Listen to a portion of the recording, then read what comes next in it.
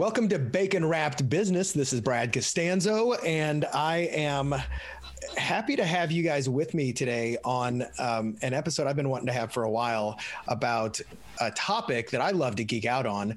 And I've actually talked about this topic quite a bit with some of my friends and in some previous episodes. And this really kind of has to do with for lack of a better term, personal knowledge management and understanding the way we learn, retain information, and take notes so that we can not only just, comprehend them at the time we need them, but to go back in time when we need them in different contexts. I kind of do this naturally. I've got a little bit of I've got a good memory, but I support that through just organically the way I take notes and throw information out so that I think I can remember it later. I've, however, always been very unstructured in the way I do it. I kind of wing it and I throw caution to the wind and hope it works out. Kind of the way I run my life, it feels like sometimes. However, today's guest, Tiago Forte, is an absolute expert in this concept, and he's got a website, a business, a course called Building a Second Brain. And for those of you who geek out on this stuff like me, you've probably heard his name because he's one of the thought leaders in, I guess, capturing and retaining thoughts. So I invited him on the show today. We're going to talk a lot about what he does and specifically how he does. And I'm going to be asking really personally selfish questions. And then at the same time, Tiago just mentioned to me that he'd like to talk to me about some of the things that I've done that might be interesting to him as a course creator. So I welcome you to eavesdrop on this conversation that I've been wanting to have for quite a while. Tiago, welcome to Bacon Wrapped Business. Yeah, good to be here, Brad. I've been really looking forward to speaking with you, and it sounds like we have a number of common interests to talk about. Yeah, I think so as well. So let's talk about this. Let's talk about your expertise here of personal knowledge management. Do you call it, besides the Building a Second Brain, which is your brand, do you have another name for this, of this concept of what we do and how we codify information? Yeah, I think depending on the situation, there's three terms that I use. Mm-hmm. The more kind of technical academic is PKM, like you said, personal knowledge management, which actually I didn't make up, which it's often the first time they've heard that. It's an existing kind of academic field of study. There's journals, there's papers written, started in the 90s out of libraries actually. But then sometimes I use Building a Second Brain. That's the more like the brand, the marketing. That's my upcoming book, my course, my product methodology. Exactly. That's more specific to me. But then the kind of everyday, most relatable term is just digital note taking. In a minute, we're going to talk about that you've really created a system that not only works for you, but has worked for a lot of other people. How did you get into this? Because a lot of times we create the course or we create the system that we need most for ourselves. They say we write the book we need to read. Yeah. So what was your the genesis of this, for you, like your background as it applies to this? Yeah, it was quite a journey. It was a long journey. Let's see if I can summarize it. It was really a combination of needing it, like you said, in different areas of my life in different ways. So one way was I was in the Peace Corps, which is a U.S. government-run program to send Americans abroad as volunteers for 2 years, for 2-year terms. That's been around since the late 60s. I did this right out of college, and I was in Ukraine. So they basically shipped me off. I had a few months of training, but really I hardly knew what I was getting myself into. And I find myself in this little town in the far east of Ukraine, in Eastern Europe, kind of like almost to Russia, by myself. They purposefully didn't place you with any other Americans. You were just on your own. And I was a teacher. I had to teach, 5-6 classes a day. This was not I had to, this was teaching like English as a second language? Yes, English. And suddenly I just have a lot of demands on my information management skills, right? Like I have to manage student records. I have to plan exercises, give quizzes, do the different games we would play. So really I started with my needs as a teacher. But then there were other areas of my life, like my health. I've written before about this initially very mysterious health condition that affected my throat. It was like an unexplainable pain and tension in my throat. And I spent years and years going to every kind of doctor. I mean, spending insane amounts of money, doing everything that Western medicine could offer. And what I eventually realized is that it was like so many health conditions. It wasn't just one thing that you can like take a pill, right? And it's fixed, or do a procedure. It was a holistic thing that was basically just like too much stress and imbalance in my life. And so I had to, and actually the way I discovered this was piecing together all the, some test results over here. You go to a doctor and they don't know about all the other things you're doing. They kind of act like you're the only doctor that you're seeing. Yeah. They're the only doctor that you're seeing. And so I would have to kind of put together the different doctor's notes and cross-reference them and compare things, do my own research, try different experiments. And so I really used what I eventually came to call my second brain to just figure out my health and get to a place that I could live without pain.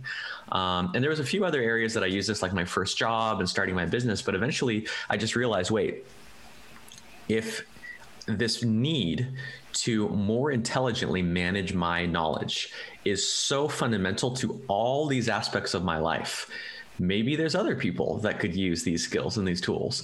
And once I started talking about it, it was like a dam breaking, because people have incredible frustration and pain and challenges in this area of their life. And they don't even know that this is a thing you can do. They don't even know it's a skill and a practice you can train. They just put up with it. Oh, of course, everyone is completely overwhelmed with information in their life. Is there any other way? Yeah, absolutely. It's funny that when I looked back at how, like I did this, I guess I was, what's the word, unconsciously competent at this. Like I retain information well, and I could recall it really well. And for a while I thought, well, maybe I'm just a genius. But then when I went back and through, and I was like, no, there actually is a method to my madness. And I realized it actually started for me. I tracked it back to high school. I don't even know how to phrase this. I tried to cheat in high school, and it all stemmed from trying to cheat, but not being able to cheat, because what I would do is I would create these amazing little crib sheets, right? Where you like, okay, I'm going into this class and I'm going to take a little 3-inch by 3-inch piece of paper. I'm going to put it up my sleeve and I'm going to cheat my ass off on this because I don't like studying. So that night I'm cramming and I'm writing it all in the right context, almost codifying it so that I could understand with very few words what it was about. And I was really proud of this. And I was like looking forward to going in and being like, I'm going to ace this shit without even trying. But what I realized is by the time I got to the course, the act of writing it down and putting it in the context just ingrained it in my brain. I never needed to cheat. So I was like a failed cheater. So that's funny. That's right? Really funny. And I laughed when I looked at that. I was like, but that's how I learned to retain it, because you have to really distill down and synthesize the things you learn and put it somewhere. And just the act of actually writing it out and putting it somewhere, there's something magic, right? Like it engages your kinesthetic senses and your visual, and you're seeing it. And I remember I would often, by the time I would need to recall the information, I could see not only where I pulled it from the book, but I could see where I wrote down. And that's what started to solidify it. And then as I started to go back through, like how do you retain information from the books you read? I just realized that when I read a book, like a Kindle, I love Kindle because you can highlight things, and I'll read for context, like, is this highlightable? Is this highlightable? And I read really quickly because I'm only thinking, okay, this is an anecdotal story. I already get what he's trying to say. I'm going to skip to the next one. And as long as I review those notes one time, it's like it sticks in here. But it took me a very long time before I would then synthesize all those out, pull them into like Evernote, or I use Roam now. I used Workflowy in the past. I've used a million things, like I'm sure you have. Yeah. But so that's kind of how I went down this path. And now when I do it intentionally, it's like magic, even though I don't do it methodically. So I'm intentional, but not methodical, which is why I love having you here. Let's talk to me some more about what you discovered about with your methodology, because you've got some cool acronyms and you've got some cool ways that you've put this out so that people can not be overwhelmed by what seems like it could be a Herculean task of, consuming and recalling this information. Yeah. Yeah. I liked your example of the Kindle highlights, because that's many people's gateway to this. You know, what I really try to do is not come in and say, okay, we're going to change everything. We're going to overhaul your entire life, give you, 24 new things to do and do them all the time, every day. What I really try to do instead, and this is the reason that the course I teach, it's not a bunch of pre-recorded videos. It's not self-paced. It's what I call a live cohort-based course. It's delivered via Zoom because I need to interact, right? I need to listen. Like you just said that you read Kindle books. Great. That's an entry point. And so what I would say, like a great starting point for you or for your listeners, if you do that, you highlight ebooks, for example, either on a Kindle device or the Kindle app, which is free on iOS and Android devices. Export those highlights, right? You've already done 90% of the work, which is reading the book. You've done an extra 5%, which is highlighting. Just do the last 5% or less. And you can either hit the share button within the Kindle app and just email those highlights, just those excerpts that you've highlighted to yourself. Or if you want to get fancy, you can use a service such as one called Readwise. Which kind of automates the syncing process of taking those highlights. This year. I was using clippings.io on a little Chrome plugin. Yep, that's another one. Yeah. But I like Readwise. Yeah, and then once you get those, don't just read through them. Like, don't you talk about now synthesize those a little bit more look for those big ideas. Is that correct? Yeah. So people move through stages.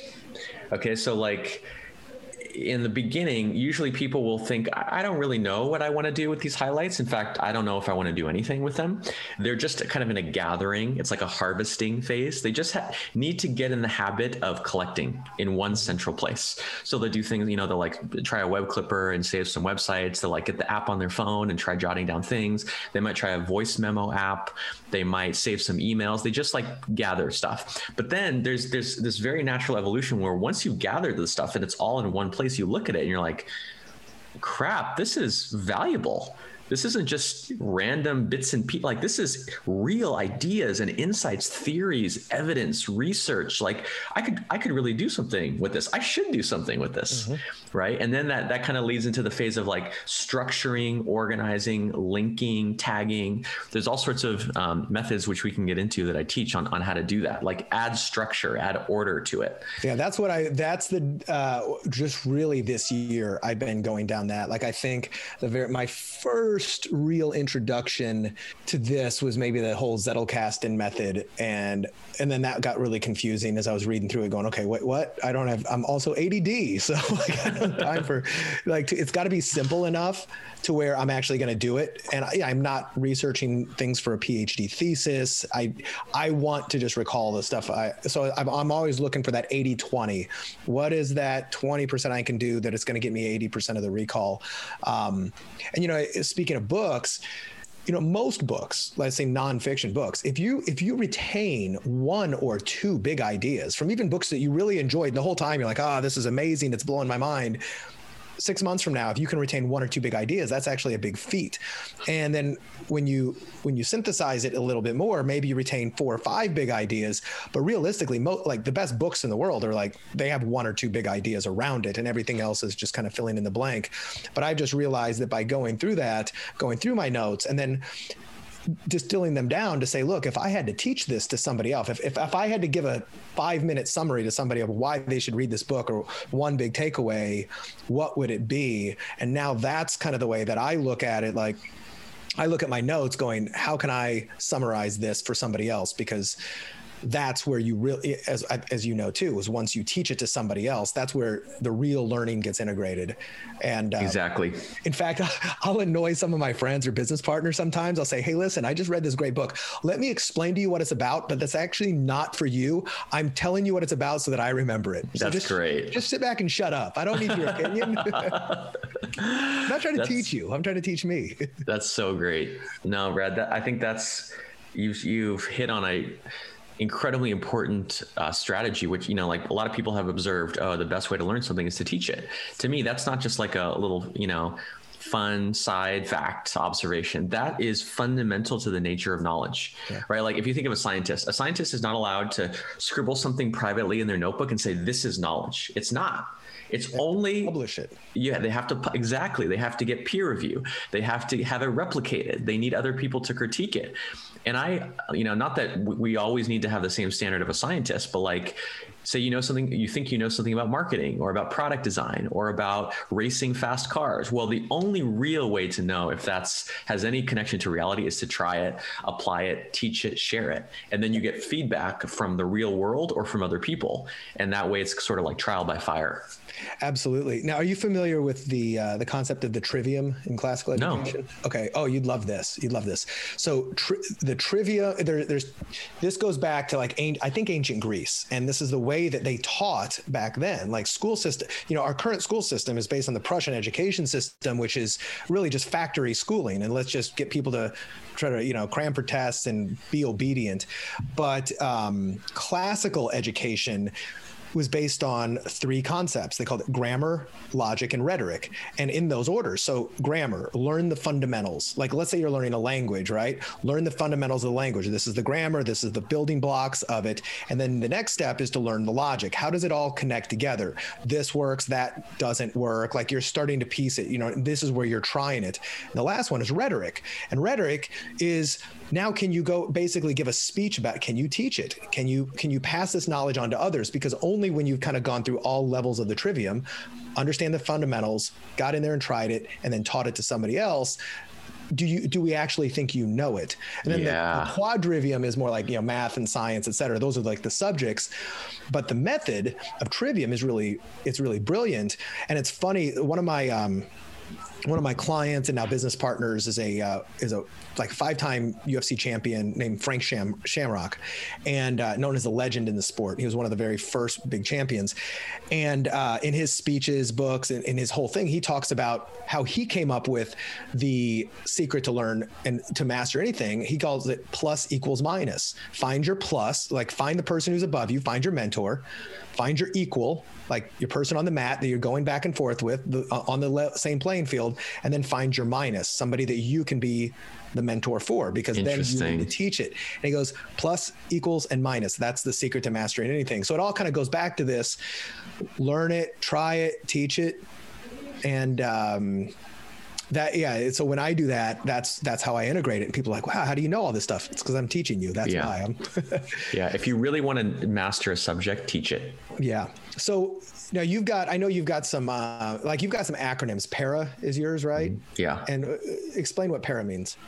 Yeah. PARA is the kind of that second stage that we talked about, that you said that you're out of the organizing, adding structure. It's my technique for organizing digital information, like all digital information.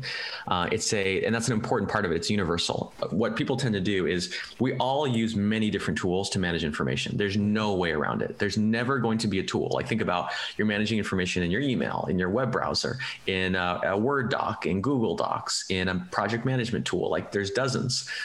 And so what PARA says is, instead of organizing all of those in a completely different way, which, like, if you really think about it, is insane, right? Like, throughout your day, going to all these different places that have a completely different organizational method, it fragments your attention, and the switching costs of having to go from here to here and use those two things together is too high. And so what PARA does is has you organize all those places the same way. And that same way is to organize all of it in 4 groups. Okay. Which are the letters of PARA: projects, areas, resources, and archives. Right? Which are categories that, and you have to see this to believe it, can encompass anything, any kind of information from any source on any topic for any use case. So give me a couple examples of how you use this. Yeah, good. So we can go through them. The first and most important is projects.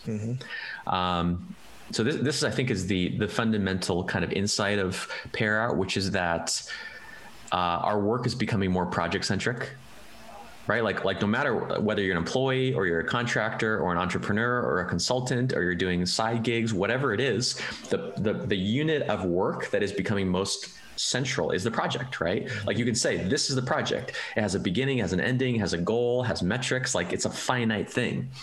And so that's something that is across all your tools. whether you're interacting with an email over here or a website or a document or some notes, it's likely that all those things relate to a given project that you're currently working on. Now, would project also be like, let's say you've got a business, right? Let's say you've got an e-commerce business, for instance, right? Would that be considered a project? Or would that be or would it be the things inside that you're working on would be more considered projects? Like, where would that kind of fall into the? Yeah, good. So this is one of the distinctions that really is impactful for people, and it's actually kind of a segue to the A areas. Mm-hmm. The difference between projects and areas is so key. Okay, and the difference is projects have an end date. They have a specific outcome within a certain time frame that you are trying to achieve. And then when that moment arrives and that outcome happens, you will check it off your list and the project will be finished.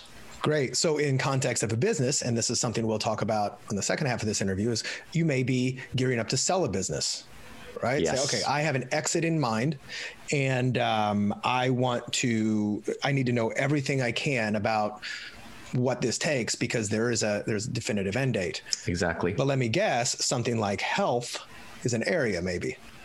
So they always come in pairs. Okay. So let's look at a few examples. Actually, first let me kind of define areas in contrast. Cool. Areas is anything that there's a standard or performance that you're trying to maintain, but it's indefinite over time. It could end someday, right? Like a good example is a relationship. Relationships are not projects. There's no like, oh, we're trying to achieve X, and then I will cross this person off a list and never talk to them again, right? Yeah. But relationships can end, right? So it's not that areas go on forever. It's just that it's indefinite, right? So let's look at some examples of the different pairings. Health is an area. You're never done with health. You never cross health off a list. But losing 10 pounds is a project, or being able to have a certain vertical jump is a project, or being able to make 10 hoops on the basketball court is a project. It's a finite thing. Gotcha. Sustaining general wellness and just making sure you've got a dietary program that works for you for the rest of your life, et cetera. That's more of an area, but I'm trying to get in shape. Like I want a 6-pack for summer. That's gotcha. Okay, cool. And this is everywhere. So like finances is an area, but make a certain amount of money is a project. Yeah. Marketing in your business is an area, but hire a marketing director or launch marketing campaign is clearly a project. And you really need both. And in fact, what you'll notice, Brad, is people tend to favor one or the other. Mm-hmm. Right? Like let's take both cases. So some people are very good at projects. They're good at like all hands on deck, just like grit their teeth, really push and drive and get to the outcome. But then they don't sustain it. It's like they're always starting and stopping things. There's always a new project. Your friends like this. Okay, the new kick that he's on, right? But then, in a month from now, it's going to be over. And so there's no sustainability. Interesting to that point. I think I first heard about this from Dan Sullivan. Do you know who Dan Sullivan is? A strategic coach. Uh-uh. So strategiccoach.com. He's, great. One of the top business consultants really in the world, but he's got this concept. I even think he may have written a little booklet about it, but he says one of the big mistakes people make when hiring, they'll like hire a project manager. And he goes, they don't understand that there's a distinction. There's two types of people. There's a project manager and a process manager. And the two are almost never the same mentality. The project manager loves what you said, start and stop, and they're really good. They'll run fast and they're sprinters, right? And if you give them a new project, what they'll do is they'll say, oh my God, shiny object. I love new projects. And they'll put it ahead of the other one and the other one won't get done, right? But they'll marshal all the resources, they'll push through, and you want them because they're going to finish it. A process manager is different, right? You're going to give them to maintain the project. So he goes, hire a project manager to get it off the ground, move them off of that and get them into somebody who can just maintain and make sure, because they're the one, they love stability. And if you give them a new project on top of the processes that are already doing, they'll say, great, this is secondary. I got to make sure my processes are in place. Don't screw up those. So I've tried perfect example. I've tried to take that into account when hiring people to go, I need you for short bursts, or I need you to just make the ship sail. Yeah. So interesting. Yeah. That's exactly what it is. Projects versus processes. require different approaches, different mindsets, different tools, different way of thinking, and often, as you said, different people. Yeah. Well, and it's also a reason why a lot of startup entrepreneurs, myself included, are not good managers and operators. Like that's why we jump from thing to thing, because we love the thrill of get in, get it, move in. And then we get, the minute there's no end date or there's no goal, we get bored and we're like, I need a project. Yes. So yeah, it's something quite fundamental, I think, in our temperament. Yeah. Right. And the world needs both, right? Like if they do, process people don't like unknowns. They just like, this is known. I just know what to do to keep it up. And if we didn't have both, it's almost like a masculine, feminine energy, if you would. Yes. And together it works really, really well.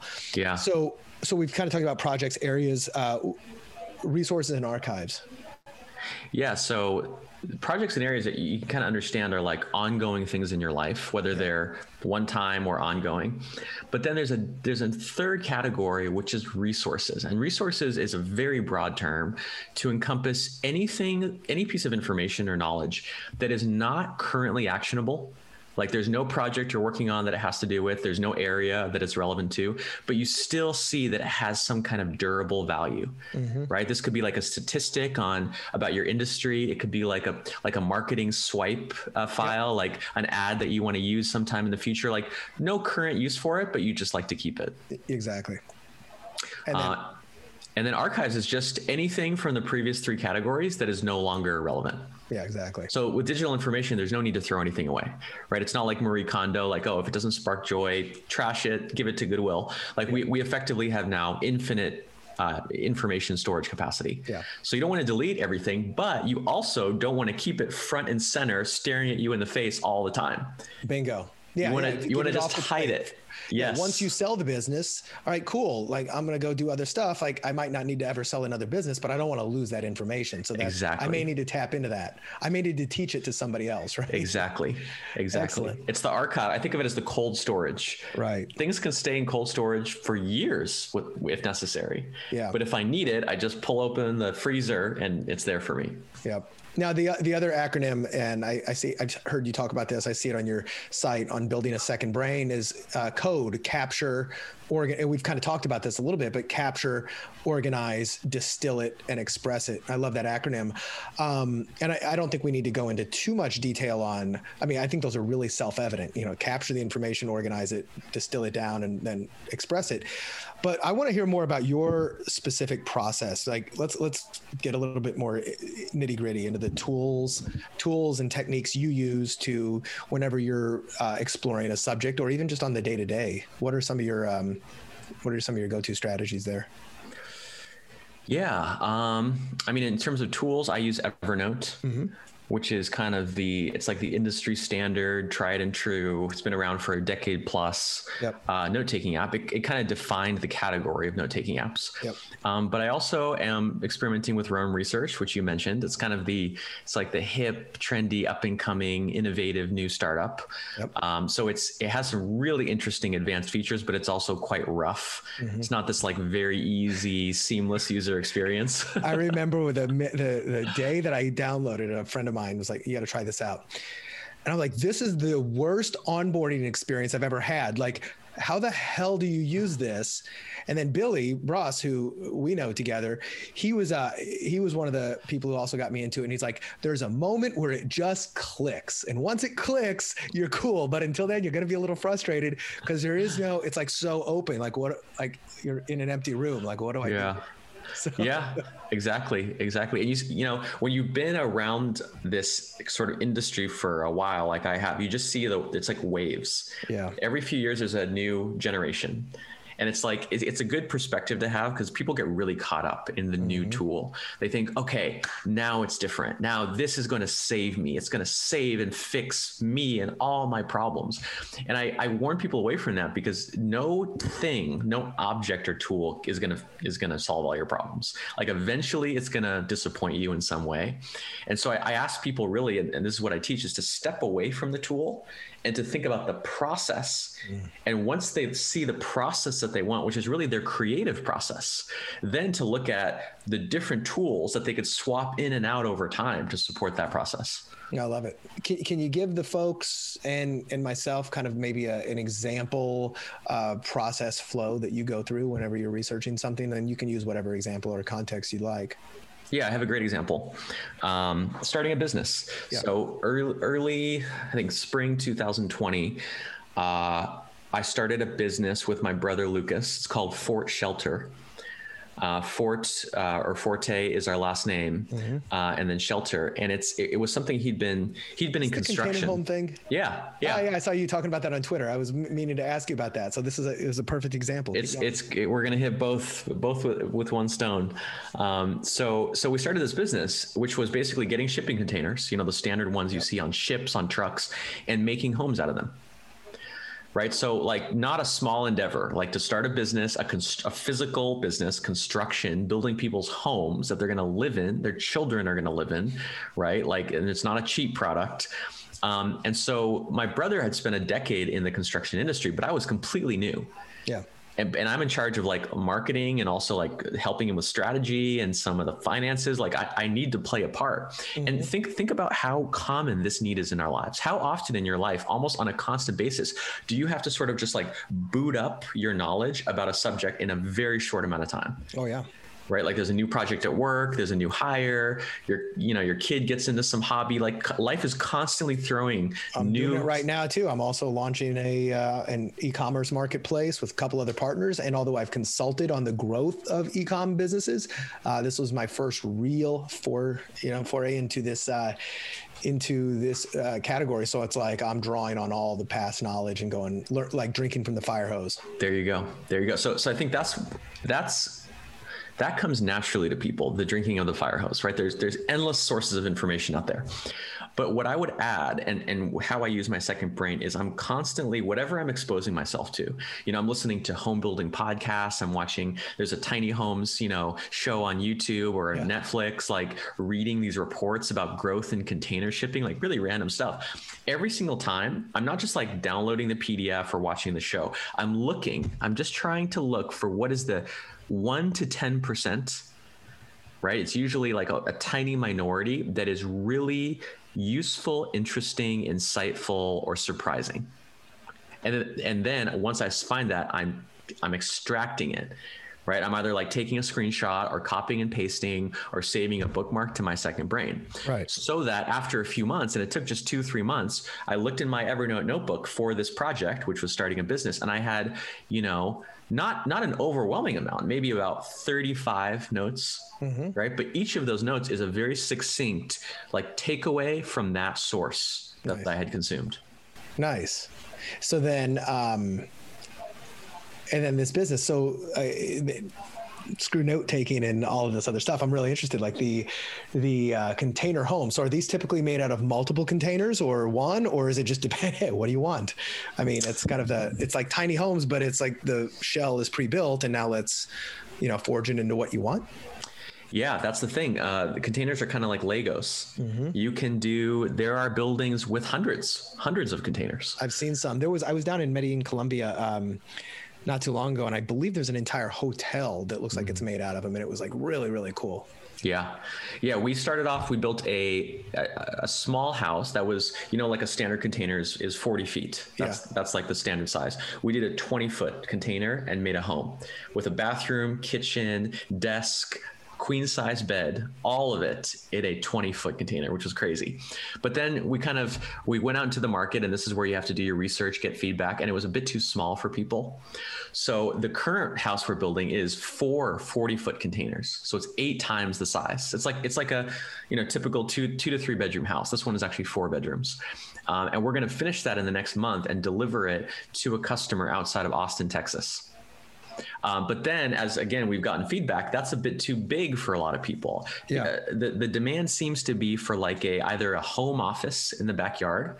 You know, it's during COVID, so people sometimes need a place to work, or like a guest room or a cottage. Or the wife needs a place to send her husband. Exactly. Get out of my house.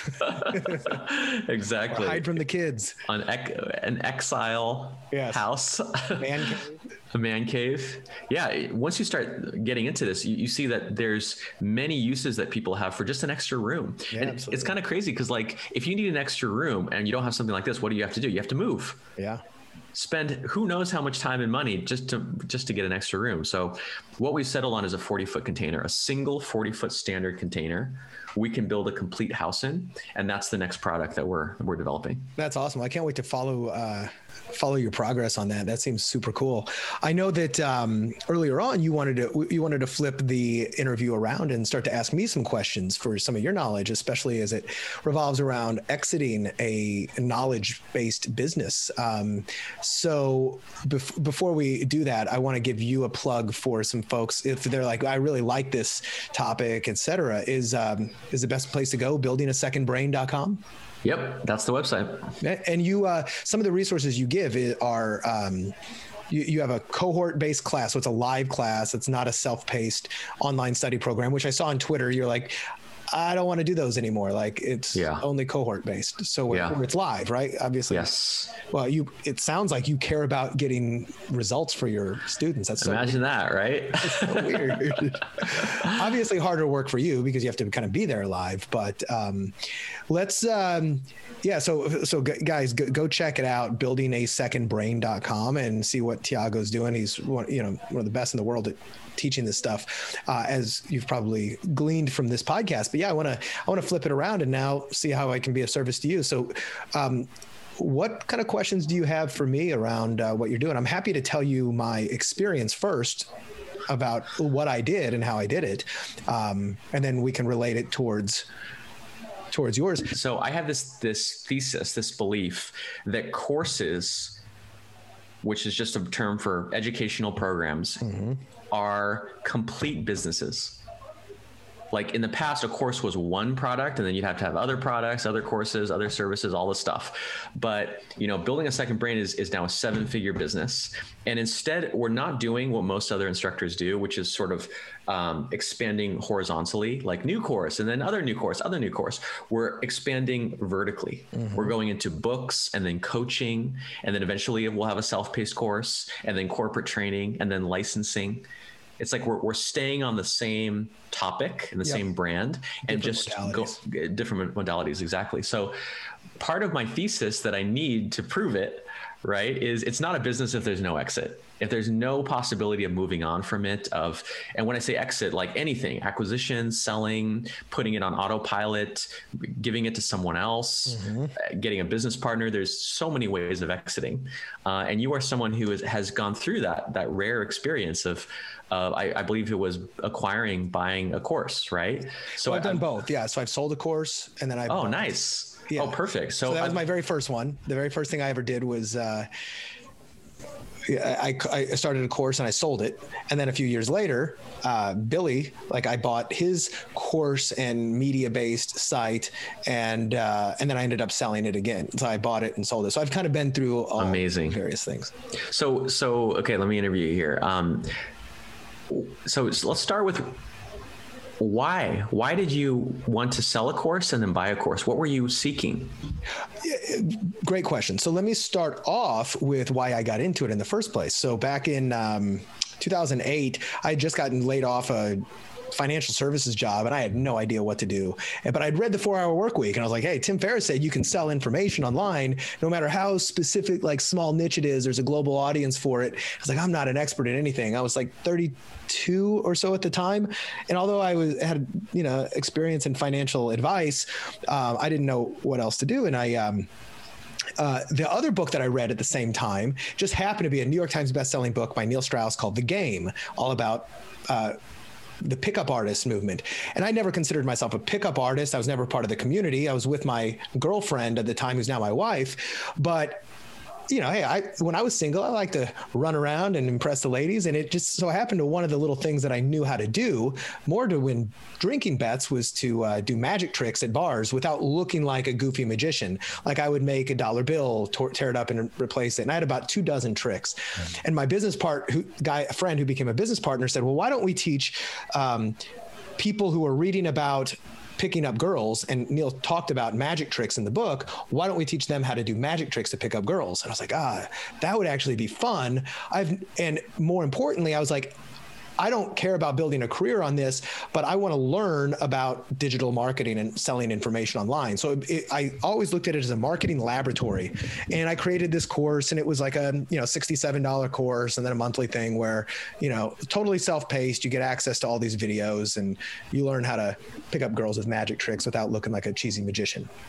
So I did that for about 5 years. I want to say, 2008, sold it in 2012. So maybe about 4 years. And it did pretty well. Like my best year was maybe $500,000, just off of affiliate traffic, et cetera. But in the meantime, I had started doing other business-based courses and other things that I was actually more interested in, because selling magic tricks to nerds, who can't get laid on the internet was not as much fun. But I loved my people. So my interest was waning. So this is why would I decide to sell it? So I wasn't putting any new content out. I was like, my brain was off to some other stuff. And I thought the entire time, well, I'm just going to have to let this thing die on the vine. At the time, it was probably doing about, I don't remember exactly when I sold it, maybe $7,000 to $10,000 a month in sales, and most of that was profit. I was like an 80-90% profit margin. But it had been going down, trickling down. Like I was like, if I don't sell this, I'm just going to let it fold. But I was like, that'd be a shame to just let it fold, and just die. I was talking to another friend who sold his business, and he's like, I got a business broker. I mean, I don't know if you could sell a personality-based business, but you can talk to him. And I talked to him, and he's like, well, let me try it up. So we packaged up a deal together. Luckily for me, I actually had a pen name. It was Brad Jackson. So I was a little bit more packaged. People weren't buying Brad Costanzo for the thing. And I didn't have to put any more things into it, but I was like, this is a fully baked out product. I haven't put new content out in 2 years. I'm just selling what's there. See if you can sell it. He happened to go and do some research, and he found a group of investors out of New Zealand who were good at digital marketing. And they liked the fact that it was a stable product, that they didn't have to add a bunch of new stuff. But if they found a new guru or whatever, that would be value add. And we ended up doing a deal. I sold that. I didn't sell it for FU money, but I think I sold it for about 1.5 years times my monthly, or 1.5 years times my profit. So it was just enough to kind of go, hey, it was a 6-figure deal, all cash. And I was just like, wow, that was actually a lot easier than I thought. They ended up running it into the ground. They didn't. Oh, really? They weren't that good at digital marketers. Why? What happened? They just didn't know what to do. I think that they were more amateurish than they thought. And I thought somebody probably sold them a bill of goods that it's way easier just to buy a business and run with it. And they didn't realize that, if you didn't build it, you don't really know it. There's a lot of nuances, and they were just like, I think, oh crap, what did I get myself into? And they just didn't give it any love. A lot of my traffic came from my affiliates, and those were my relationships. And although I told them that up front, I don't think they continued to massage those relationships the way I did. So after a couple of years, the site was defunct. And I felt bad for them, but I felt fine for me. I was like, all right, got my my face with that off the internet. But yeah, that's the beauty of exits, is you exit. Exactly. What did you? This kind of brings up a question I had, which is, what exactly do you sell when you sell an online course? What is included in that bill of sale? Yeah, so in that case, it was obviously the URL and the brand. It was the customer list, the website, all the content included in it, all of the courses. None of it was cohort or live based, so somebody could just take it, run with it, and continue. But yeah, it's basically the content on the website, the URL and the customer list is primarily it. In fact, are you familiar with the Traffic and Conversion Summit convention? So they sold that, or at least a majority. I don't remember if they sold the entire thing, but they sold that to a big private equity company called Clarion Events. Well, I know what they sold for, but let's just say it's multiple 8 figures. And they sold a URL, a trademark, and a customer list, and that's it. What? Yeah. So they had a really interesting way that they did this. Roland Frazier, who is one of the principals there, he calls it thin slicing. So, and he's one of my mentors in the whole area of acquisitions and whatnot and business in general. But they created an event company that put on the event. They created, they have their marketing arm, like digitalmarketer.com, who markets the events, buys all the ads. They have another company that holds the IP. And I believe they only sold, and they probably have multiple things around it, but they only sold the IP. They sold the customer list and the customer list and the URL and trademark. But then when they sold it, they maintained the contracts with their own event planning company and marketing company. So when they sold it with those contracts. Now, those were optional. They said, by the way, do you want to keep these contracts? We'll just have to redo them, repencil them in, but we obviously know how to do it. And they thought that was pretty smart because they sold it, but they got to maintain the servicing agreements. So that's if you can thin slice your business into the operational, the IP, the marketing, then you give yourself a lot more capabilities in order to. Interesting. So, right? And they owned those service companies. So yes. They were basically their acquirer then became their customer. Yes, exactly. So wow. They still have, I forget what it's called off the top of my head. Boost, I think it's called Boost Events. And they still put on other events for other people, but their primary client was themselves, Traffic and Conversion Summit. But now Boost Events helps put on TNC. So fascinating. Yeah, they sold it, but not all of it. They just sold off the components that the other company wanted. And so whenever you go to sell a business or buy a business, it's really important to understand that you're either typically selling an entity or assets. And when I sold mine, I sold the assets. I didn't even sell my LLC. I still maintained the same LLC that I had. I just sold the assets out from under it. And there's different reasons why you may want to do that. Like oftentimes it's cleaner, or somebody could just buy your customer list, or they could buy your IP and you could keep the customer list. So that's what I want to talk about, because yeah. I see how all the rest of it could work. Uh-huh. The customer list, which I imagine is the biggest asset by far. Assuming that it's a well taken care of customer list. Absolutely. Because that's like an annuity. That's an ongoing stream of revenue, right? But how do you, I guess I see how my personal email list is by far my biggest business asset, but I just cannot, maybe because it's so personal, it's a personal newsletter, I cannot fathom, if I sold that and someone else sent the emails, it would be the weirdest thing to have the newsletter with my last name in it. Right. So the way that you're 100% right. And that's where it's really challenging to sell a personal brand business. Roland, who I just mentioned, he calls it a dancing bear business. Like if you have a dancing bear business where you're the dancing bear, people are paying to see you. Did I mention Tony Robbins, or did you? No, I didn't hear that. So Tony Robbins is a good example. He has when if he retires or dies or tries to sell that business, who's going to go? Nobody's going to give him as much money to the Tony Robbins Institute to learn what Tony used to teach. Tony he's the draw, right? But there's other businesses that, and this might be, for instance, for building a second brain, if we use that as an example, it can be the building a second brain IP, and it can be the concepts that Tiago Forte teaches and potentially taught. And the newsletter doesn't have to necessarily go out from you, but it can go out from building a second brain. Now, one of the there's benefits and drawbacks. The drawback to that is it's less personal. People build relationships with people.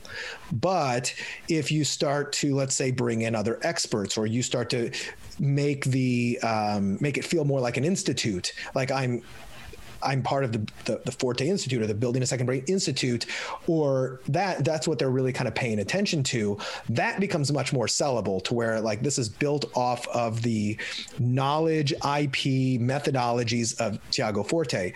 Fortunately for what you're doing, as at least as I understand it, you've got the ability to do that because you've put the methodology in place. You've been critical to get it well known, but arguably somebody else who really like an apprentice of yours could teach this probably as well as you could. Yeah. You don't have to be there, right? Yeah. So that's maybe where you want to start to migrate it so that it's people are paying attention to the IP. And this is the mental switch.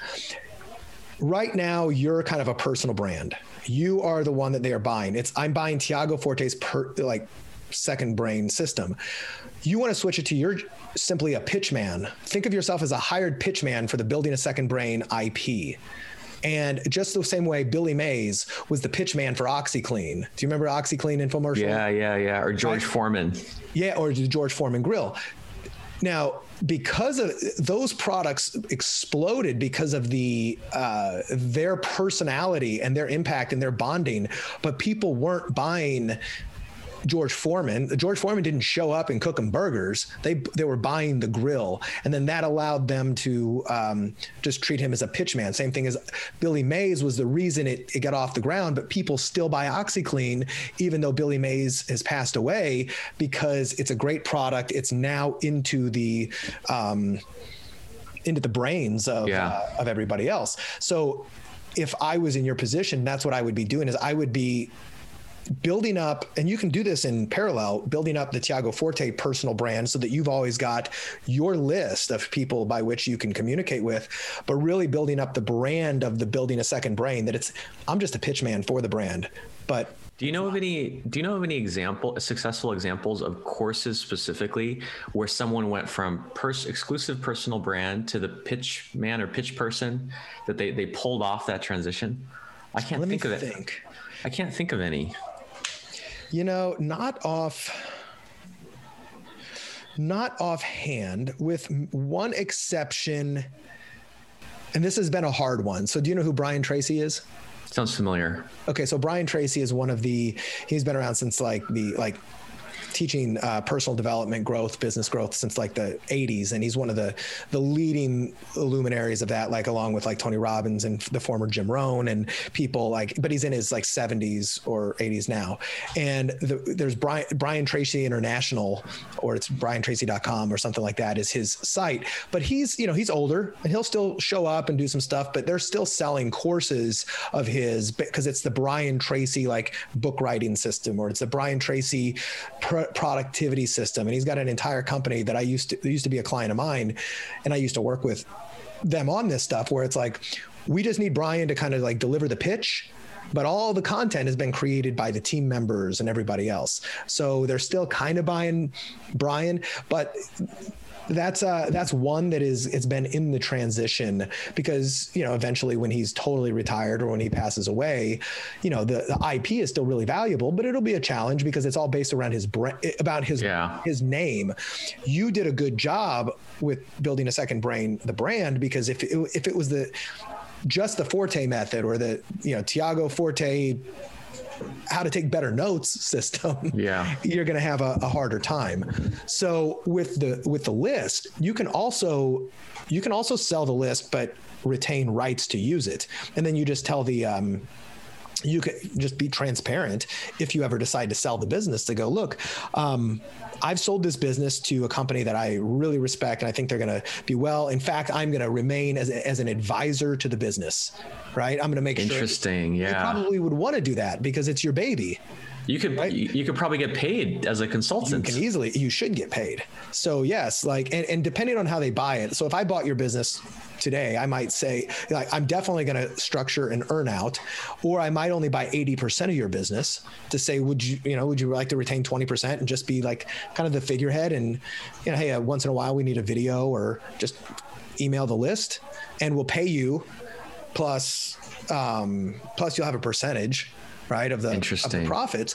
And that's a great way to do it. But I would definitely give you an earnout to say, look, I'm going to buy, let's just say I was going to buy 100% of it.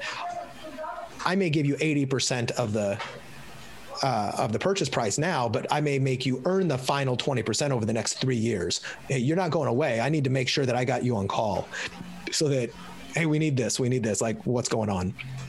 And that will likely happen, if you ever decide to sell. But then you can also just email the list. Hey, I sold it. This company's going to be running it now, but I'm still going to be talking to you as well. I've got a new email list. I might be talking about things that don't involve digital note taking, but they involve whatever else I'm interested in. Feel free to opt out at any time. There's a button on the bottom if you don't want to hear from me, but if you do, stay on and we're going to go on this ride together. So there's nothing wrong with bifurcating the list and very interesting. To it. So now let's switch to the other side. And I got advance permission from Billy that he's okay with you talking all about this, nice. Just in case. But so now let's flip it where now you're acquiring. First of all, how did that happen? My friend, our mutual friend Ron Reich said, hey, I've got a buddy named Billy who he's thinking about selling his business. It's called Homebrew Academy, and it was all about home beer brewing and everything from an affiliate site with a lot of media to it to some online courses, et cetera. And he said he's thinking about selling his business. You've sold a business. Would you mind just letting him pick your brain? Kind of like what we're doing here. Just let's get on the phone and talk. And I just asked him about, okay, well, what's it doing? What's the traffic? What's the revenue sources, et cetera, et cetera? What do you want? And, he was in the very early stages, not knowing. And I had no intention to buy the business, but I asked him a question. I just said, well, look, if you were to sell the business now, right today, what would you want for it? And he threw out a number. And I looked at the valuation compared to what he wanted. It was like, I don't even remember because it's been like 3 years maybe, but. How do you value this? Do you have a go-to metric that you use? Oftentimes one of the easiest ways is just a multiple of your net profit. Mm-hmm. Okay. So let me back up a little bit more. There are two ways to look at it. Are you a financial buyer or a strategic buyer? So I was a financial buyer because I was like, okay, I like beer, but I know nothing about brewing and I don't care about brewing. I would only want to buy this as a financial investment to get a return on my capital. Let's say I had an e-commerce business that sold beer related kegging equipment. I was like, oh, now I can buy this, 25,000 person email list, 60,000 people a month visiting the site. I'll pay him more for that because I know I can easily monetize that in my own business, right? There's a strategic reason I want to buy that, right? That's why Facebook bought Instagram. Yeah. That was a strategic acquisition. But you said you were primarily financial. Yeah. And I just said, I think he basically gave me a number that was 1 times his annual profits. Oh, really? Yeah. He wanted out. He was over it. He just wanted out. And, and I just said, look, I remember the conversation. I was like, Billy, I didn't get on the phone to buy this business today. I'll just help you out. But I was like, I'll buy it from you if you're willing to own or finance it. Whatever the number was, like a couple $1,000 a month for the next 12 months. I was like, I'll buy it. Just let me make installment payments over the next 12 months. And if I fail to make an installment payment, you get the site back. And I'll make sure I'm not going to change much. And any big changes I do, I'll let you know. And he said, deal. And now he got the same amount of money he was going to make anyway that year, but only guaranteed, right? Because he could have had a good month, a bad month. And worst case, if I stop buying, he gets the site back. So that's how I bought it. It was very easy. It was just an easy 12-month owner finance, 100% owner finance deal where I paid him the first month's installment down. And then every month I gave him more money. And then I took over management. And I had 2 other business partners buy in, and so the 3 of us ran it. And do you do this a lot? Are you on the lookout for these kind of businesses? I'm always on the lookout, but it's not something I do all the time. What I do more often than not, because my primary business is as a consultant, and I'll oftentimes start off as just a fee-based or performance-based consulting, and then multiple businesses. Then I'll acquire a minority percent of interest. So there's a company called Vitamin Patch Club, which is a really cool way to take vitamins, it's a transdermal patch, like a nicotine patch, only it gives you the good stuff instead of the bad stuff. Nice. And I just started working with the owner there, and I said, look, I think there's a lot of stuff we can do here. Let me, and I'll be willing to work with you. I'll defer some of my fee in lieu of equity. So I've got equity in that business, and then I'll get more equity if we hit certain performance benchmarks. So I've acquired all the businesses, but then sometimes I'll do just a piece of it. I kind of like having a minority interest just so that I don't have to be responsible to be the guy running it. Yeah. But so how did you transition? I'm so fascinated by this. How did it work? Was it a public thing? Is it like an announcement changing ownership, or was it completely silent in the background? Or silent? With Homebrew Academy, I just started emailing the list because he was always Billy B. Was the person. Billy B was they could have found his name, but he always just signed his name Billy B. And I just started emailing the list as Brewmaster B. And I am B, right? So that one we didn't tell the list, but I wasn't changing much, and I could see how Billy wrote, and I was like, okay, I can write in Billy's name, and I'm not gonna, especially until I owned the thing free and clear. I didn't want to change it because I didn't actually want to put a lot of work into it. I kind of wanted to just buy it and have it. If it was just stable and I got my money back in 1 year, that was cool. Yeah.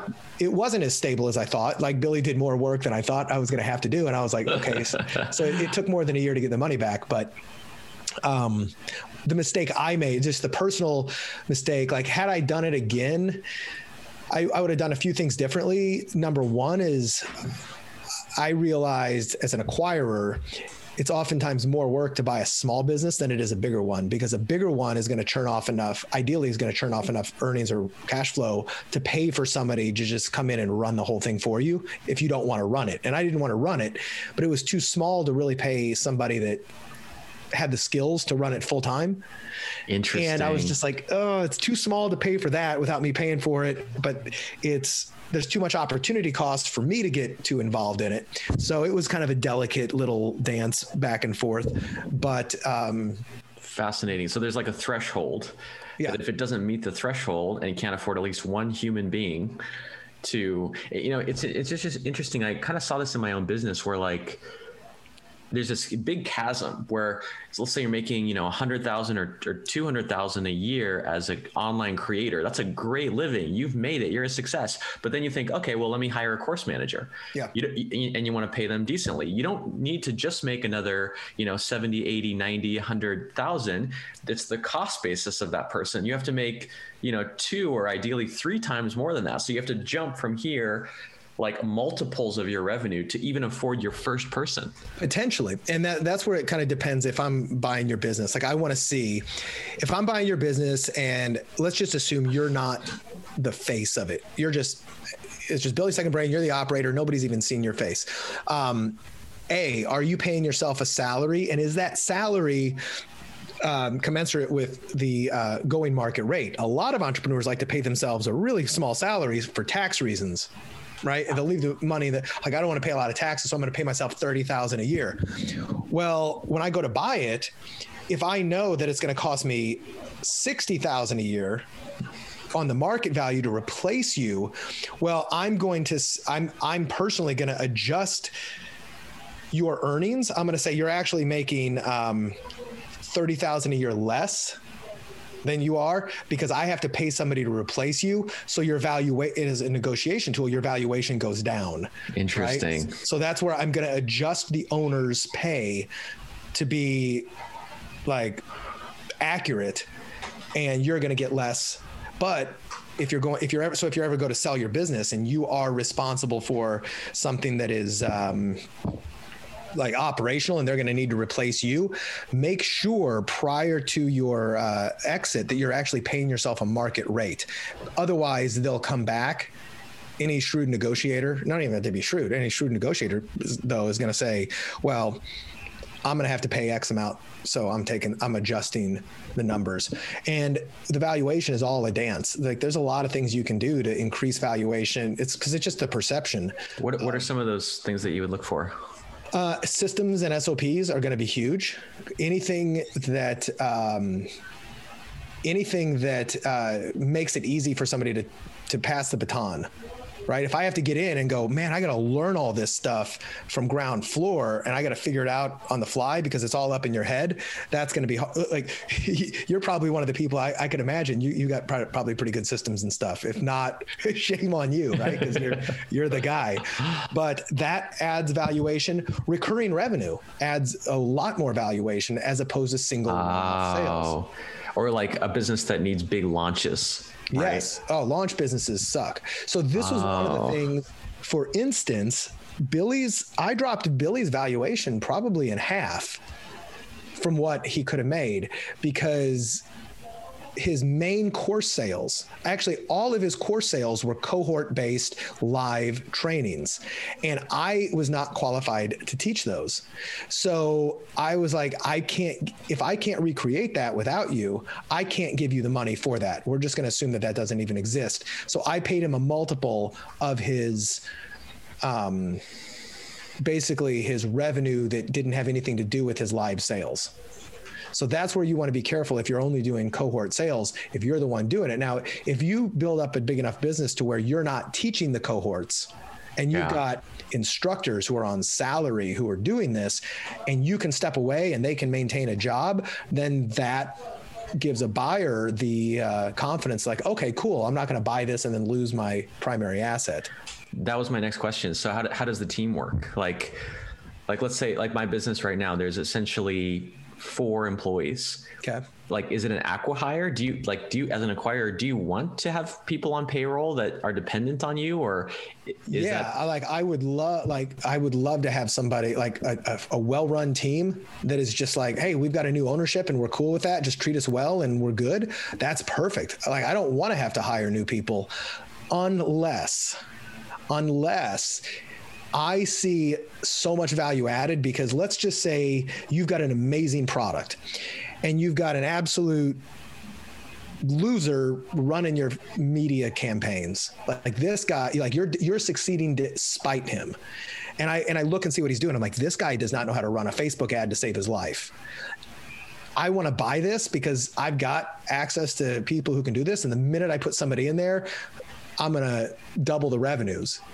Right. So in those cases, I'm either looking for somebody who's got a rock star team and we can just continue to go, or that there's low hanging fruit that I can improve upon and I can fire these people who are no longer needed, or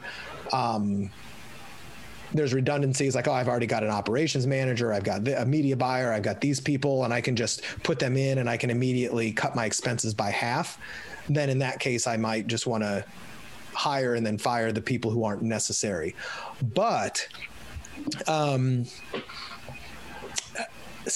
somebody who wants like a financial buyer who's not like, oh, I want to get my little marketing hands dirty on this, they want a well-run team with rock star talent, because they know the probability of their investment being taken care of is going to be a lot higher. One of my mentors years ago, I tried to start another business and it I ended up closing it, but it was an e-commerce business with bad economics. But I told him, I was like, we're building this business to sell it. Like, that's the reason I think there's an exit value. I'm going to build it with the intention of selling it. And he said, I'm going to challenge you to change your thinking. Don't build a business that you want to sell. Build a business that you would want to buy.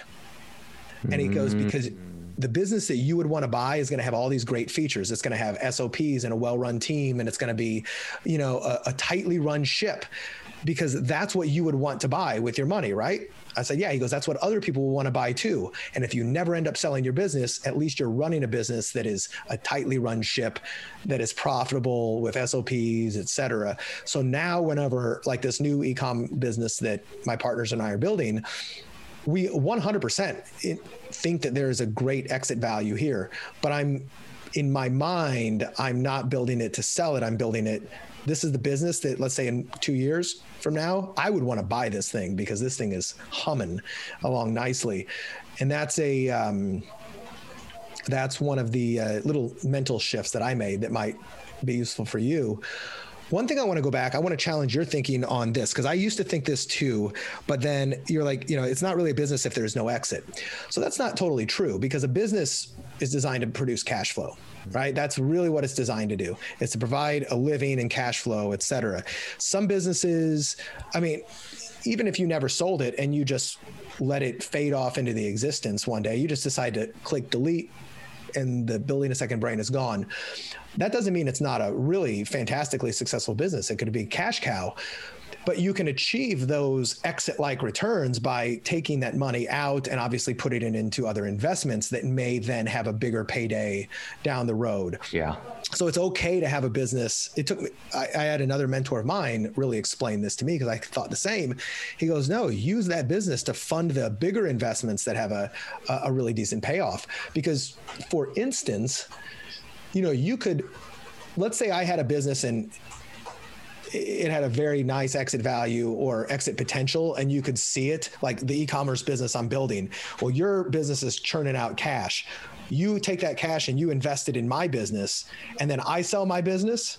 Well, that cash created an exit. It created an event that you can cash in on. So sometimes a business can just be a great cash cow without needing to sell it. So yeah, just keep that in mind. But I don't think you're going to have that problem, because when you decide to sell building a second brain, I think you'll be able to go, look, I've got a great, what do you call it? I got great IP. I've got great people who can teach this. I'm not necessary. I'm just kind of like the figurehead. Yeah, that's great advice. It's funny. I don't plan on ever exiting. I don't want to. Like, there's not a thing on earth I'd rather be doing. As long as you're having fun. It's also something built around your passion. Exactly. I don't know what else I would do if I exited, but let me tell you my interest in this. I'm interested in, like, what does it look like to create an ecosystem of investors around like, if my thesis is correct and there is a repeatable pathway for a cohort-based course to become a 7-figure business. Yeah. And it's not capital intensive, but it does take some capital. Like, it seems like the difficulty with exits makes investors very wary, right? Like, how are they going to get their money back? Like, what's in it for them? Do you see any way that we could, like, and I actually want to help this. I want to, like, stimulate the ecosystem so that there's money coming in, people are getting funded, they're growing faster, not taking the years and years and years it takes otherwise. Like, do you see anything in there that I could do, we could do to kind of stimulate the sector? So in order to get investors who would invest in your business, or just in general? I want to see, so my interest is, I want to see more people creating more cohort-based courses, making more money, so that more people benefit from what I think is a revolutionary way of doing education. And then making sure that people aren't worried that they're never going to be able to exit out of that business. Is that? Yeah. Both the owners, like, I can never escape this thing, and investors being wary of, having a hand in it. Well, so, I don't know how many people are investing. I don't think there's a big market for investors in cohort-based courses. Not saying that there couldn't be. Like, that might be a whole new avenue, especially if people know how to create these cohort-based courses and can show the cash flow and be like, look, you're going to be basically buying a cash flowing business, where a lot of investors want that. Like, they don't, like, I've got angel investments that I may not see the returns for years. Like, I've got one in 2 years. It'll probably be at least another 2 or 3 years before, anything gets realized. But I love putting my money in cash flowing investments. And if I saw a good model that was like, here's what we're kind of making per year, and if you invest this, here's the use of funds, and then you're going to be paid back X amount per year. Like, that's a really good, solid investment thesis on its own. I think when it comes to encouraging more people to create cohort-based courses, I think it's letting them know that even if you don't exit, your goal is to create really a cash cow out of something that you really care about and enjoy doing, and then giving them the knowledge of how to take those assets into other investments that will help create the passive income they need so that everything in the business is now just gravy, like lifestyle money. In fact, one of my most previous episodes that I did was a guy named Justin Donald, and he wrote an amazing book. I highly recommend it, called Lifestyle Investing with Justin Donald. And it's really all about using your money and to find and negotiate cash flowing deals in everything from private businesses to real estate to, he loves like mobile home parks and all this other stuff, but in different ways to negotiate extra kickers and cash flow on top of it. So I think hopefully I'm addressing the question you asked in the right context, but. No, I like it. So yeah, I thought it was fascinating what you said, that the cohort model, while successful in terms of marketing, makes it difficult as an acquirer because it's like an event. It's like a thing that needs to keep happening. Yeah. But I like what you're saying. Like what I'm taking away is like the Silicon Valley, 100x return is not the right model to go for here. It's the lifestyle cash flow sustainability model. Absolutely. And if you can get them to, I think we talked about this a minute ago, but like if you can create, let's say it's a cohort based class around a certain topic, but it's less focused on the guru or the expert, right? The expert is the pitch person, but they're not absolutely necessary to it. So there could be, there's different courses and academies on how to, study and pass the CPA exam and do all this other stuff. And there can be totally cohort based classes, but it's attracting people based on, I want to learn that. And this looks like a credible place to learn it, but it doesn't need to be like John Smith presents how to pass. Like, I don't care about John Smith. I just want the result. So I think if people want to have the potential for an exit, or even investors, creating that, like an institute academy, like Homebrew Academy was great. Like the Billy B could have been like, I think he even had billybrews.com. Well, that would have been a less viable business for me. I would have been less interested than Homebrew Academy, because now, like, I even resold the business, and the guy I resold it to was my. Oh, really? SEO. Oh yeah. Wow. I sold it almost exactly a year ago, in February of last year. I hired a guy to do SEO, and he really liked it, and he's always wanted to buy a business, and he said, "Well, would you be willing to sell it to me?" And I was like, "Yeah." Did you profit from the little bit? Yeah. Yeah, I didn't. It wasn't a home run deal, but it was. I got my money back, and I gave him a good deal. And I knew I wasn't gonna run with this thing and step on the gas. But he was really hungry and wanted to do it, so I let him buy it, and I made him an owner finance deal too. Wow, what a cool thing! I mean, you set up such a great opportunity for him. Yeah. Too. Yeah, it's really neat. Gosh, this is just such a foreign world, because to me, my course it's literally my child. Oh, yeah. It's so close to my heart that it's kind of like we're talking about courses as products. Yeah. It's like any other product. And I'm not used to thinking of it that way. But one thing I noticed about what you said about preparing a company to be bought is I almost think it's a good thing to keep in mind, because it's like a forcing function to just have your business in order, right? Yep. It's almost like it's good to act as if you could be acquired, because you just always have that perspective of how would an outsider understand and make sense of this and run it if I got hit by a bus or something. Absolutely. Well, hopefully this is, and by all means, like, I actually have a hard stop here in like 2 minutes, but hopefully this has been as educational back and forth for you as it has been for me. And hopefully our listeners are getting like a double dose of, wow, I didn't know we were going to cover that kind of stuff. But I mean, I could talk about this for hours, and hopefully we stay in contact. And by all means, if there's anything that you want to, pick my brain on for that, just, you got my information, let me know. Hopefully we continue to talk a lot more about this. Yeah, this has been awesome, Brad. Thank you so much. I learned a tremendous amount. Yeah, same here. So for all of you guys listening, feel free to go check out buildingasecondbrain.com with Tiago. And for any of Tiago's friends who are and followers and fans who are listening to this and have liked the kind of stuff I'm talking about, I mean, this is, obviously my podcast, Bacon Wrap Business. You can subscribe and learn all about different business and marketing tactics and strategies. The one thing that people who are longtime subscribers know is that this is not about one particular topic. It's not about just marketing or whatnot. It's all the things I'm trying to learn and build my second brain with. I bring on experts like Tiago to download what they know and shortcut the process, and invite all my listeners to come do the same. But really appreciate your time here, Tiago. Thanks so much, Brad. It was a pleasure. My pleasure too. Talk soon. Bye-bye.